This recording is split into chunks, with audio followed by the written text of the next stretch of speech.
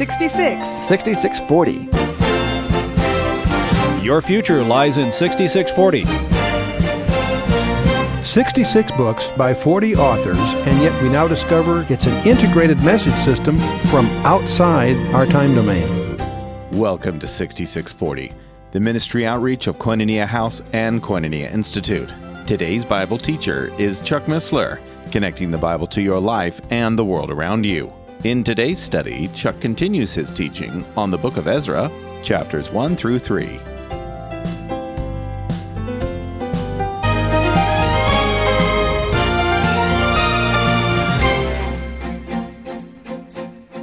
We talked about Albam before. That's where you take the Hebrew letter and fold it over itself and use transpositions, substitute the matching pair to encrypt, a very simple form of what they call transposition code.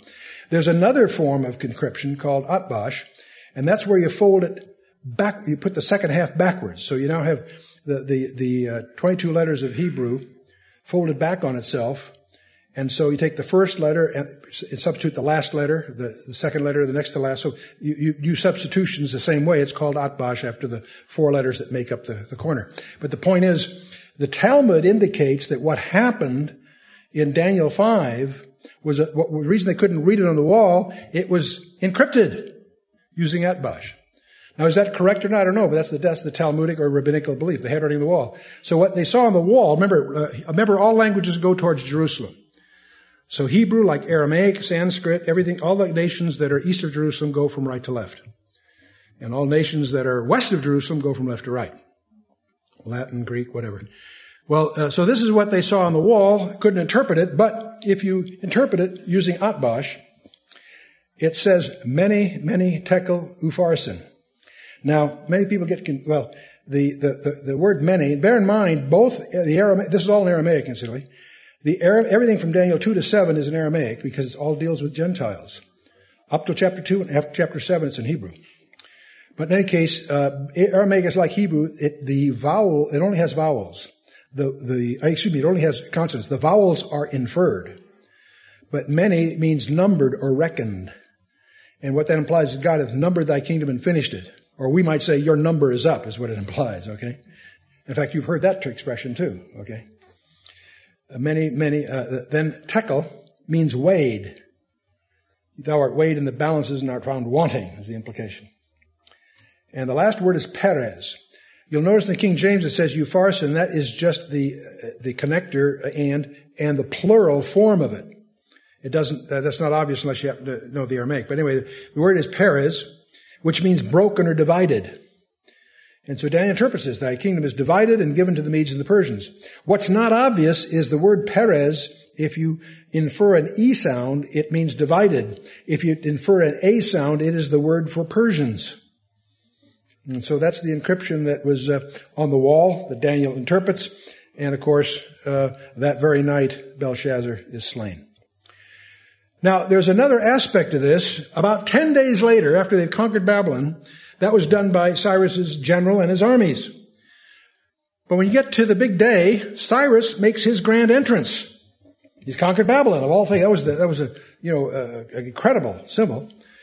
And he makes his grand entrance. And according to Josephus, he tells us that Cyrus, when he makes his entrance, is greeted by Daniel. And Daniel presents him with an ancient scroll of Isaiah, which contained a personal letter to him addressing him by name, even though it was written 150 years earlier. Isn't that wild? And by the way, that letter is in your Bible. And we'll take a look at it. Isaiah died 150 years before Cyrus was born. It's interesting that Isaiah predicts the fall of Babylon before Babylon rose to be an empire. He talks about the Persians before there's a Persian empire. Very interesting. The letter to Cyrus, you'll find this in Isaiah. It starts near the end of chapter 44, the early part of chapter 45. That saith to the deep, be dry, I will dry up thy rivers. That must have caught Cyrus's attention. That was the strategy by which he conquered Babylon. That saith of Cyrus, there's his name. Oh wow, there's my name, he says. He is my shepherd, this is God speaking, and shall perform all my pleasure, even saying to Jerusalem, thou shalt be built, and to thy temple, thy foundation shall be laid. A couple of 100 miles to the west, Jerusalem's in rubble. It's been that way for 70 years. Well, actually about 50 years, excuse me. But anyway, you get the idea. And it continues, the opening verse of chapter 45. Thus saith the Lord, get this, to his anointed, to Cyrus, whose right hand I have holden, to subdue nations before him. And I will loose the loins of kings, to open before him the two-leaved gates, and the gate shall not be shut. It's exactly what he found. That's what allowed him to capture this place. Now, by the way, I have to share with you something a little bit sort of private, and I hope I won't offend anybody here. But whenever I anticipate teaching in detail Daniel chapter 5, I usually find an excuse beforehand to tell my favorite story about Lord Nelson. Yeah, some of you know where I'm going with this, right? And it's just a silly story about Lord Nelson, and who was the great, British admiral. And one day the midshipman comes into his cabin and says, Lord Nelson, there's a Spanish galleon off the port bow.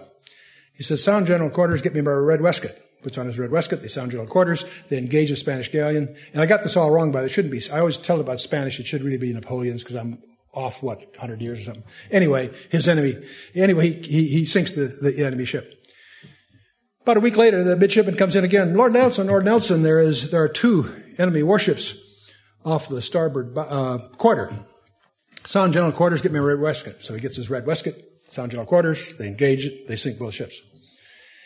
Next morning, the midshipman comes in. Lord Nelson, sir, request permission to ask a question. He says, granted, son, that's the way you learn. He said, I notice every time we go into battle, you always ask for your red waistcoat. Why is that, sir? That's a good question, son. You see, in case I should be hit during the battle, I don't want the crew distracted or disheartened by any side of my blood. Oh, that made sense. You got the thing. Well, it's about a week later, midshipman comes in and said, Lord Nelson, the entire Spanish Armada is on the horizon. Says, sound general quarters, get me my brown breeches.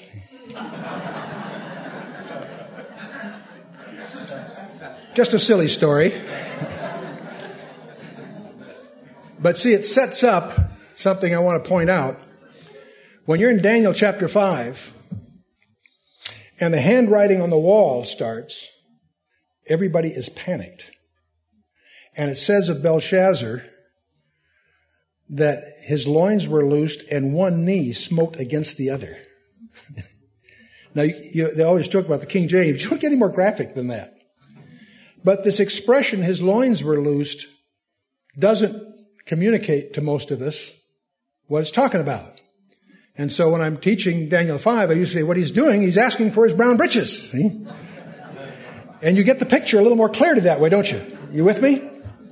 Now you wonder, Chuck, what are you getting into all this for? I'll tell you why. Because that was a fulfillment of prophecy. You gotta be kidding. I never miss a chance to see prophecy fulfilled. You come here to Isaiah 45 verse 1. Let's look at what God had written in Isaiah 150 years ago. Thus saith the Lord to his anointed. That's a strange word to use of a Gentile king, by the way. To Cyrus, whose right hand I have holden, to subdue nations before him. Indeed he did, one after the other. And I will loose the loins of kings. I believe that when Cyrus read that, he must have chuckled. What that tells you is the event a few days earlier when Belshazzar embarrassed himself in public was a proverb among the people. It wasn't just a subtle technicality recorded in the book of Daniel chapter 5. It became an embarrassment that was widely noted. And I'm sure it got to Cyrus. And here he's God saying, I will loose the loins of kings to open before him the two-leaved gates, and the gates shall not be shut, and so forth. He goes on, by the way. God says, I will go before thee and make the crooked places straight. I will break in pieces the gates of brass and will cut in sunder the bars of iron. And I will give thee the treasures of darkness and the hidden riches of secret places. Notice this, that thou mayest know that I, the Lord, which call thee by thy name, am the God of Israel. For Jacob, my servant's sake, and Israel, mine elect, I have called thee by thy name, I have surnamed thee, though thou hast not known me. Now, can you imagine the impact on Cyrus to find a letter that was written obviously generations before, this ancient scroll, calling him by name, describing the strategy by which he conquered Babylon, and saying, because of all that, you're going to let my people go build their temple. Cyrus was impressed, wouldn't you be? And history records what he did. We're going to see that. See, you'll understand Ezra better if you're with this background. God can say, I am the Lord and there is none else.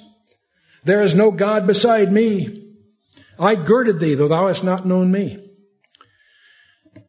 By the way, this is also rebuttal to Zoroastrianism, the dualism that many people attribute to the Persians. Now, actually, it all came later, but many scholars don't know that. But in any case, God is pointing out we're not talking the force of having a good side or bad side, any of that. That's Zoroastrianism. That's dualism. No, beside me, there's none else. And by the way, I'm going to cut it off here because we got to get into Ezra. But I want you to understand that if you read this letter to Cyrus, is one of the most fantastic declarations of the creation of the universe by the God that did it. Isaiah 45 is an incredible tour de force. God announcing to Cyrus who he really is. But we're going to move on. What was Cyrus's response to all this? He was obviously impressed. He freed the captives and even gave them incentives to return to their homeland and build their temple. And he'll make a proclamation that we'll skip here because we're going to see it in the text. And Ezra, by the way, is the probable author of 1st and 2nd Chronicles also, as well as Ezra and Nehemiah, which is probably one book. Some people have it in two books, but there's overlap. So Ezra's credited with establishing the canon. And there's going to be a huge return under Zerubbabel. When I say huge, it'll be almost 50,000, which is not very large in terms of the whole nation. And about 80 years later, there'll be a second group coming under Ezra himself. Ezra will enter the picture 80 years after his book begins, so to speak. And we'll talk about the kings when we get there. So let's just jump in. Here's Ezra. We finally made it, believe it or not. We are in Ezra chapter 1, verse 1.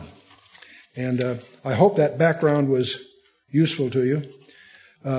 One reason I want to emphasize that Babylon fell without being destroyed is that it serves as a secondary capital for the Persians for 200 years. Then when Alexander conquers the Persians, he makes it his capital. He dies shortly thereafter, and his four generals divide up his empire. It goes all the way to India. And when they do that, they start building some other cities, and Babylon slowly atrophies. It never gets destroyed. It's off the main caravan routes as time goes on. It atrophies. But even as late as the 19th century after Christ, there are people still living there. And the point you need to understand by reading Isaiah 13 and 14 and Jeremiah 50 and 51, you'll discover that they both prophesy in great detail how Babylon is going to be destroyed like Sodom and Gomorrah. And once it's destroyed, it'll never be inhabited again. The building materials will never be reused. It's very detailed. So you got a problem. You either treat that symbolically, as some people try to do. When you get to Revelation, you can understand why they look at some of that symbolically. Let me set that aside for the moment. Clearly, the Old Testament requires Babylon to be destroyed in very specific ways that have never happened. So either dismiss that, if you're a liberal or, a modernist, as some people like to call them. That's one thing. But if you take the Bible seriously, and you think that you believe that God means what he says and says what he means, the destruction of Babylon is yet future, and it's in terms of it being a major world capital. It's a city that was not mentioned during the recent war with Iraq. It's a city that's going to come front and center in world history over the coming years. I personally believe it's going to become the capital of the world under the leadership of the Antichrist. That is so preposterous, that is so absurd, that it's useful. I mean, if it was likely, you could say, well, I'm just reading into the Bible things that are on the horizon. No, that is so absurd, that's ridiculous. And that's useful for what we call testing the null hypothesis. Because as that starts to happen, it'll have impact. And as you see Babylon start to emerge, it may not happen in a few months or even a few years, but as it starts to emerge, I believe it's going to be the capital. It was the capital of the first world dictator, Nimrod, and I believe it's going to be the capital of the last world dictator, the return of Nimrod. Yes, the Antichrist comes out of the Roman Empire, but of the eastern leg, not Western Europe, as is commonly presumed. Anyway, check it out. We'll move on. Now, Ezra chapter 1, verse 1, now in the first year of Cyrus, the king of Persia, that the word of the Lord by the mouth of Jeremiah might be fulfilled. The Lord stirred up the spirit of Cyrus, king of Persia, that he made a proclamation throughout all his kingdom and put it also in writing, saying, Now, just a few more background things about Ezra itself. Josephus, Jerome, and the Talmud considered Ezra and Nehemiah as one book. So we'll sort of treat it as one book. However, see, the Hebrew Bible has them together. But there's a number of evidences within the books to indicate they were originally separate and just scrolled together. And in Ezra 2 and Nehemiah 7 have duplicate lists and so forth. But the whole thing's complicated by the way the Septuagint translation treats these books. It'll cause a lot of confusion if I don't tell you a little bit. In Septuagint, the name Esdras, E-S-D-R-A-S, refers to a number of books. First Esdras, sometimes called Esdras A, is an apocryphal book, not in the inspired canon, but still translated in the Septuagint translation. Second Esdras, sometimes called Esdras B, contains both what we call Ezra and Nehemiah. And sometimes Nehemiah is called Esdras C, or G, depending on how you look at it. You mess up the Hebrew. And the Apocrypha still has another Esdras, sometimes called Second Esdras or Fourth Esdras or whatever. So understand you may run into some confusion in labeling here if you traffic outside your classical translations here. And the book has always been regarded as canonical since even before the Septuagint, long before 200 BC. Also, Ezra is the guy that's credited with pulling together the Hebrew scriptures to what we call the Tanakh, or the Old Testament. Or I should say the Tanakh, what we call the Old Testament. And it's obviously Ezra, as a major scribe, has access to all kinds of historical documents and ties this all together. And Ezra covered two distinct time periods. The first 6 chapters, 23 years from the Edict of Cyrus to the rebuilding of the temple. And chapters 7 through 10 will deal with events after Ezra brings a second group from Babylon. Not a very large group, a couple thousand, but it's important for a lot of reasons. So, and between those will be the book of Esther. It happens. Okay, and I think we've set the historical stage pretty well. Okay, so we have Cyrus, the king of Persia. I think I've set the stage there well enough. By the time we get here, he's been reigning over his territories for about 20 years. He's been in power since 559. This is about 539 that he conquers Babylon and so forth. Okay, now I might mention that Cyrus was not a true believer in Jehovah, or the Jewish God of the Bible. But his concern was to establish buffer states around which he could enjoy some loyalty. And so he allowed people to resettle into their original countries that had been unsettled. And so he'd hoped to have all these various gods of the subject peoples praying for him, and praying to his gods and so forth. So all this fulfillment, what verse 1 here emphasizes, all this is happening not because of the cleverness of Cyrus, but because of the hand of God on all of these things. And one of the things you want to notice as we go through Ezra and Nehemiah, that God is behind the scenes pulling strings. Now, the most dramatic example of that is in a book that we won't take the time to look at here that occurs between chapter 6 and 7 of Ezra, the book of Esther.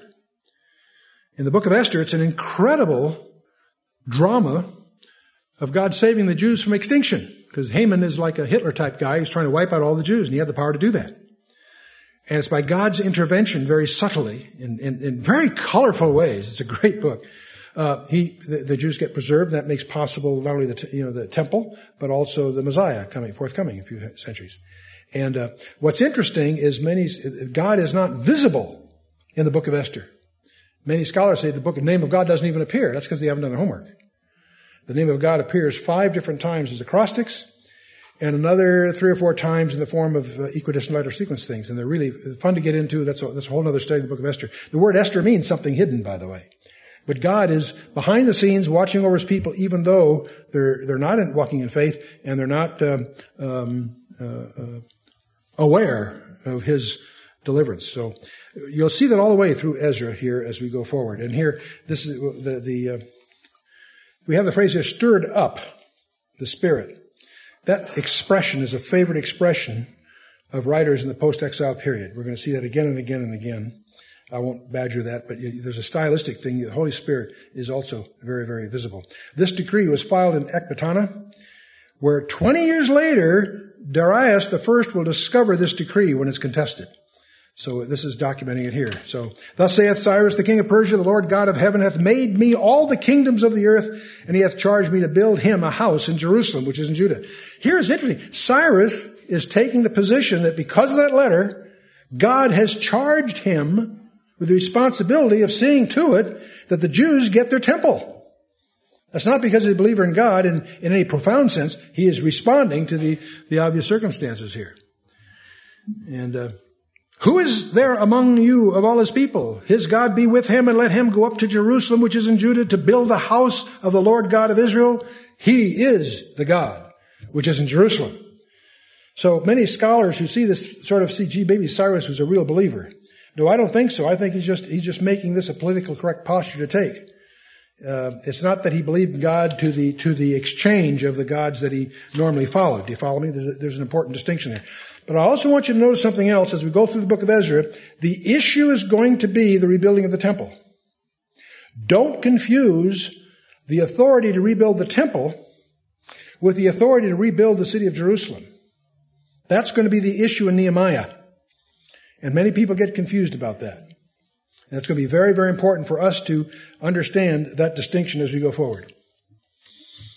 Okay, verse 4. And whosoever remaineth in any place where he sojourneth, let the men of his place help him with silver and with gold and with goods and with beasts, beside the free will offering for the house of God that is in Jerusalem.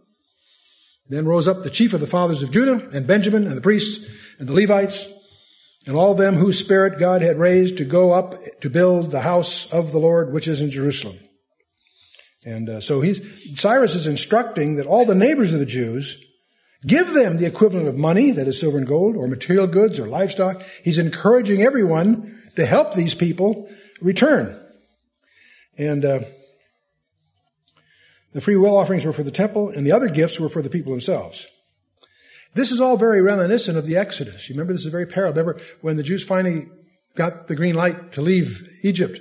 They borrowed from all their friends. Everybody was glad to see them go. They gave them things. Get out of here. And they left with livestock and Cecil B. DeMille said, much cattle, and so forth.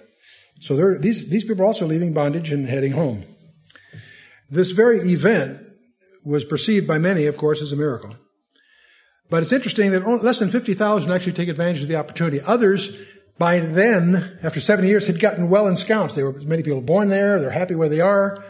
They're very analogous, if you will, to many American Jews who are well established in their medical practice or legal practice or whatever they're doing. They're very well off. They don't have a draw to go and participate with the rebuilding of Israel. They'll write checks and provide financial relief, but they don't want to disrupt their lives. Now, their kids sometimes do. That's where they, and so forth. But the analogy is, I think, reasonable. Now, you'll notice here it mentions Judah and Benjamin because they're the dominant players. They're not the only players. We're going to discover as we watch carefully there are many others that are not directly of Judah that are in there in the group that returned to the land. Now, you should also recognize there are many people in Babylon that were deported under the Assyrian Empire. When the northern kingdom got taken over by the Assyrians, and many of them were deported to other places, many of them were taken to Babylon. And conversely, from those other places brought into the northern kingdom. That's what led to the intermixing, the so-called half-Jews, the Samaritans, which we see in the New Testament. But we'll also discover that the slaves of the northern kingdom that are in Babylon get commingled with the captives of the southern kingdom. So don't get confused about that issue.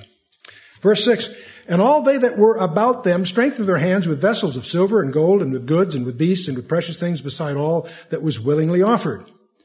Also, Cyrus the king brought forth the vessels of the house of the Lord, which Nebuchadnezzar had brought forth out of Jerusalem, and put them in the house of his gods.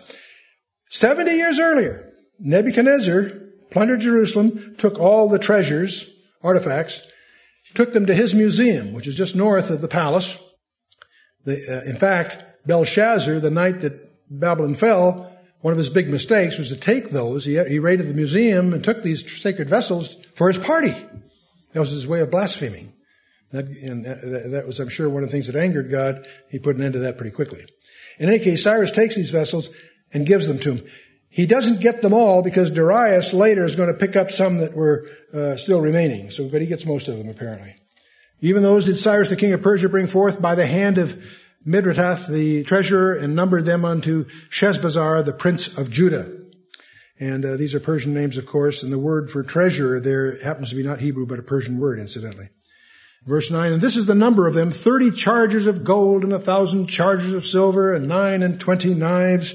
And it goes on with 30 basins of gold and silver basins of a second sort, 410, and other vessels 1,000. And all the vessels of gold and of silver were 5,400. And all these did Sheshbazzar bring up with them of the captivity that were brought up from Babylon unto Jerusalem. And so these are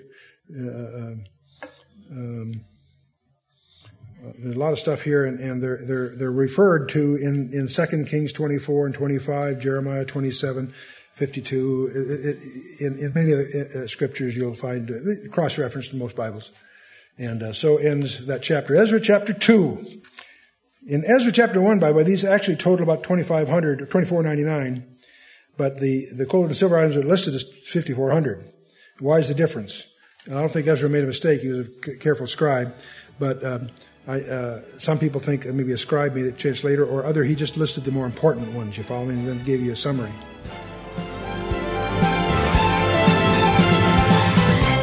You've been listening to 6640, the ministry outreach of Koinonia House and Koinonia Institute.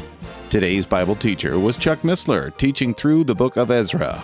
For a complete listing of resources available, please visit khouse.org. You can also call us on 1-800-KHOUSE-1. To learn more about Koinonia Institute, visit koinoniainstitute.org. Thank you for listening to 6640 and for your continued prayerful support of this ministry.